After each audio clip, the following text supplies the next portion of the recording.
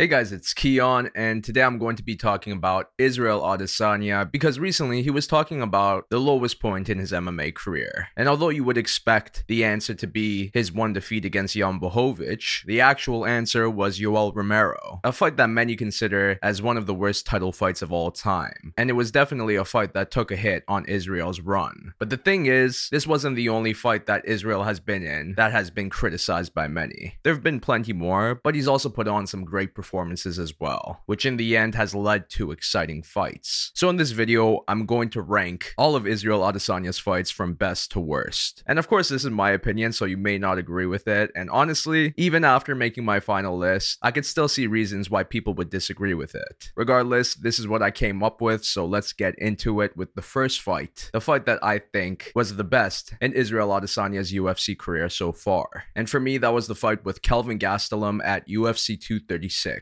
A fight for the UFC Interim Middleweight Championship, and even going into this fight, many anticipated it to be good. But I don't think they thought it was going to be this good. Because for 5 rounds, these two went back and forth in an all-out war. They really dug deep, and because of it, both of them had their moments and looked close to winning the fight. But ultimately, it came down to the last round. And the reason why I say this fight is the best of Israel's career is because of that final round. Because before it, the camera caught him saying to himself that he was ready to die. Those were the depths that he got to in this fight, and it was beautiful to see. Because in that final round, Israel sealed the deal. And by the end, he won by unanimous decision to become the UFC Interim Middleweight Champion. Now on my second spot, I have Israel Adesanya versus Robert Whittaker 1, which went down at UFC 243 in Melbourne, Australia. And this was a huge fight for Australian and New Zealand MMA. And with this fight being a unification bout, the stakes were high. And I thought it was going to be a back and forth fight, similar to Israel's fight with Kelvin Gastelum. But to my surprise, Israel absolutely dominated Robert, who seemed to have no answers in this fight. So by round 2, it was easy for Israel to get the finish and to become the new undisputed UFC middleweight champion. At number 3, I have Israel's fight with Paulo Costa at UFC 253. And once again, I thought this was going to be a back and forth fight because Paulo was looking very good before this title fight. And he too seemed to have the potential to become a champion. But like these other 2 fights that I was talking about, Israel dominated Paulo in very impressive fashion. He picked Paulo apart on the feet before finally getting the finish in round 2 with punches and elbows. At number 4, I have Israel Adesanya versus Derek Brunson at UFC 230. And this was a big test for Israel at the time because it was the first time he was going up against a legit wrestler in Derek Brunson. And for a striker like Israel, many thought he was going to face troubles in this fight. But he put on a picture-perfect performance as he denied Derek's takedowns and picked him apart on the feet before finishing him near the end of round 1. At number 5, I have Israel's fight with Anderson Silva at UFC 234. And honestly, I wasn't too high on this fight compared to some other people who were absolutely raving once it was done. I thought it was a solid fight, but not amazing. But overall, I think what I like about this fight particularly is that it was the passing of the torch between former champion and future champion. And it was so fitting for this matchup because both Anderson and Israel are very similar stylistically. So of course, there was some fun exchanges in this fight. But overall, it was clear that Israel was taking it easy on Anderson Silva because he respected him so much. And I'm happy he was able to do that and also get the unanimous decision win by the end. At number 6, I put Israel Adesanya versus Brad Tavares. And similar to the Derek Brunson fight, many believed that Brad Tavares was a big step up for Israel at the time. And some said maybe it was too much too soon. But Israel proved those people wrong as he outclassed Brad on the feet for the entire 5 rounds. Israel also did well in denying his takedowns. And I feel like this fight is a prime example of an Israel Adesanya fight that could go the distance and be entertaining. At number 7, I have Israel versus Rob Wilkinson at UFC 231. And this was Israel's UFC debut. And he made a huge statement as he showed everyone why he's someone they have to keep an eye out on. Because despite Rob putting a lot of pressure early on and trying to bring the fight down, Israel denied most of his attempts and was also outstriking him on the feet. And then in round 2, he got the finish with knees and punches. And it only feels like yesterday when this happened. Regardless, it was such a great debut and it was the start of the Adesanya era. At number 8, I have Israel Adesanya versus Jan Blachowicz at UFC 259. Now, I was having a difficult time ranking this one on my list because it wasn't a bad fight, I actually liked the fight quite a bit, but I was also trying to see it from an Israel Adesanya perspective of how good was it in his list of fights. And overall, Israel put on a valiant effort despite being the smaller guy since he was moving up to 205 to try to become a double champion. But overall, Jan's size and strength and overall skill was just too much for Israel. And by the end, Jan won by unanimous decision. But despite it being defeat, I feel like this performance by Israel was better than some of his performances in some of his wins. And all of these fights I'm going to talk about after this Jan Blachowicz fight are all wins for Israel. And I'm not saying that I'd rather see him lose the fight but make it entertaining. But the truth is, it just wasn't as entertaining as this fight with Jan Blachowicz. So let's get to the rest of it. At number 9, I have Israel Adesanya versus Robert Whittaker 2 at UFC 271. And this was a fairly competitive fight for Israel and very technical as well. And I think he did a very good job in avoiding most of Rob's offense. And it was very impressive, but in my opinion, it just felt like he was doing just enough to get by. And that's what happened. By the end, he won by unanimous decision. It felt clear to me. I know some people were arguing that they thought Rob won, but I thought Israel was doing the smart things in order to avoid taking too much damage. So yes, it wasn't that fun, but I think Israel had to do what he had to do to get the win. Now at number 10, I have Israel Adesanya versus Marvin Vettori 1. And this fight ended in a split decision in favor for Israel, but in my opinion, I thought it was clear that Israel won the fight 2-1. The first 2 rounds went to him because he was doing better on the feet, and then the final one went to Marvin, who brought the fight down a few times. It wasn't a boring fight, but it wasn't the most exciting fight. Now at number 11, we have the rematch with Marvin Vettori, which went down at UFC 263. And similar to Israel's rematch with Robert Whittaker, it just felt like Israel was doing just enough to win this fight. Wasn't advancing forward that much, but was doing very well with his counters and overall was avoiding most of Marvin's attacks and takedowns. But yeah, this fight was definitely not that fun to watch. Now at number 12, I have Israel's last fight against Jared Cannonier at UFC 276. And this was a very boring fight. And to be honest, I almost put it at the bottom. The only reason why I didn't is because technically Israel was doing pretty good. And I would say I was impressed with that aspect of the fight, especially afterwards when he broke it down and was showing how he was training for specific moves for this fight. But yeah, watching it, I almost fell asleep. And look, I can't put all the blame on him. Jared Cannonier wasn't doing anything. So in the end, the only round that I thought went to him was the third. But aside from that, it seemed like he froze. One-sided decision for Israel Adesanya. Now, my last spot, I have Israel Adesanya versus Yoel Romero at UFC 248. And like I said, this is a fight that I could interchange with the Jared Cannonier fight. But the reason I think I put this one at the bottom is because it got to a point where you really had no idea who was winning the fight. 2 judges gave the first 2 rounds to Yoel Romero. Imagine had Israel Adesanya lost this fight, and I think that's why I put it even lower, because it wasn't only a boring fight, but it was also Israel's worst performance in the UFC so far. But once again, I can't fully blame it on him. We also have to give credit to Yoel as well, who at times was just standing there. It was one of the strangest fights, and I think what made it worse was the fight before, which was the women's strawweight title fight between Zhang Weili and Joanna Jędrzejczyk. A fight that many consider to be the greatest female fight of all time. So imagine going from that to the snoozer of a fight between Israel and Yoel. It was bad. So that's why I would say that was Israel Adesanya's worst fight. But what do you think? Do you agree with my list? And do you think Israel's next fight will be a good one or a bad one? But that's a lot for now, so I'll see you in my next one.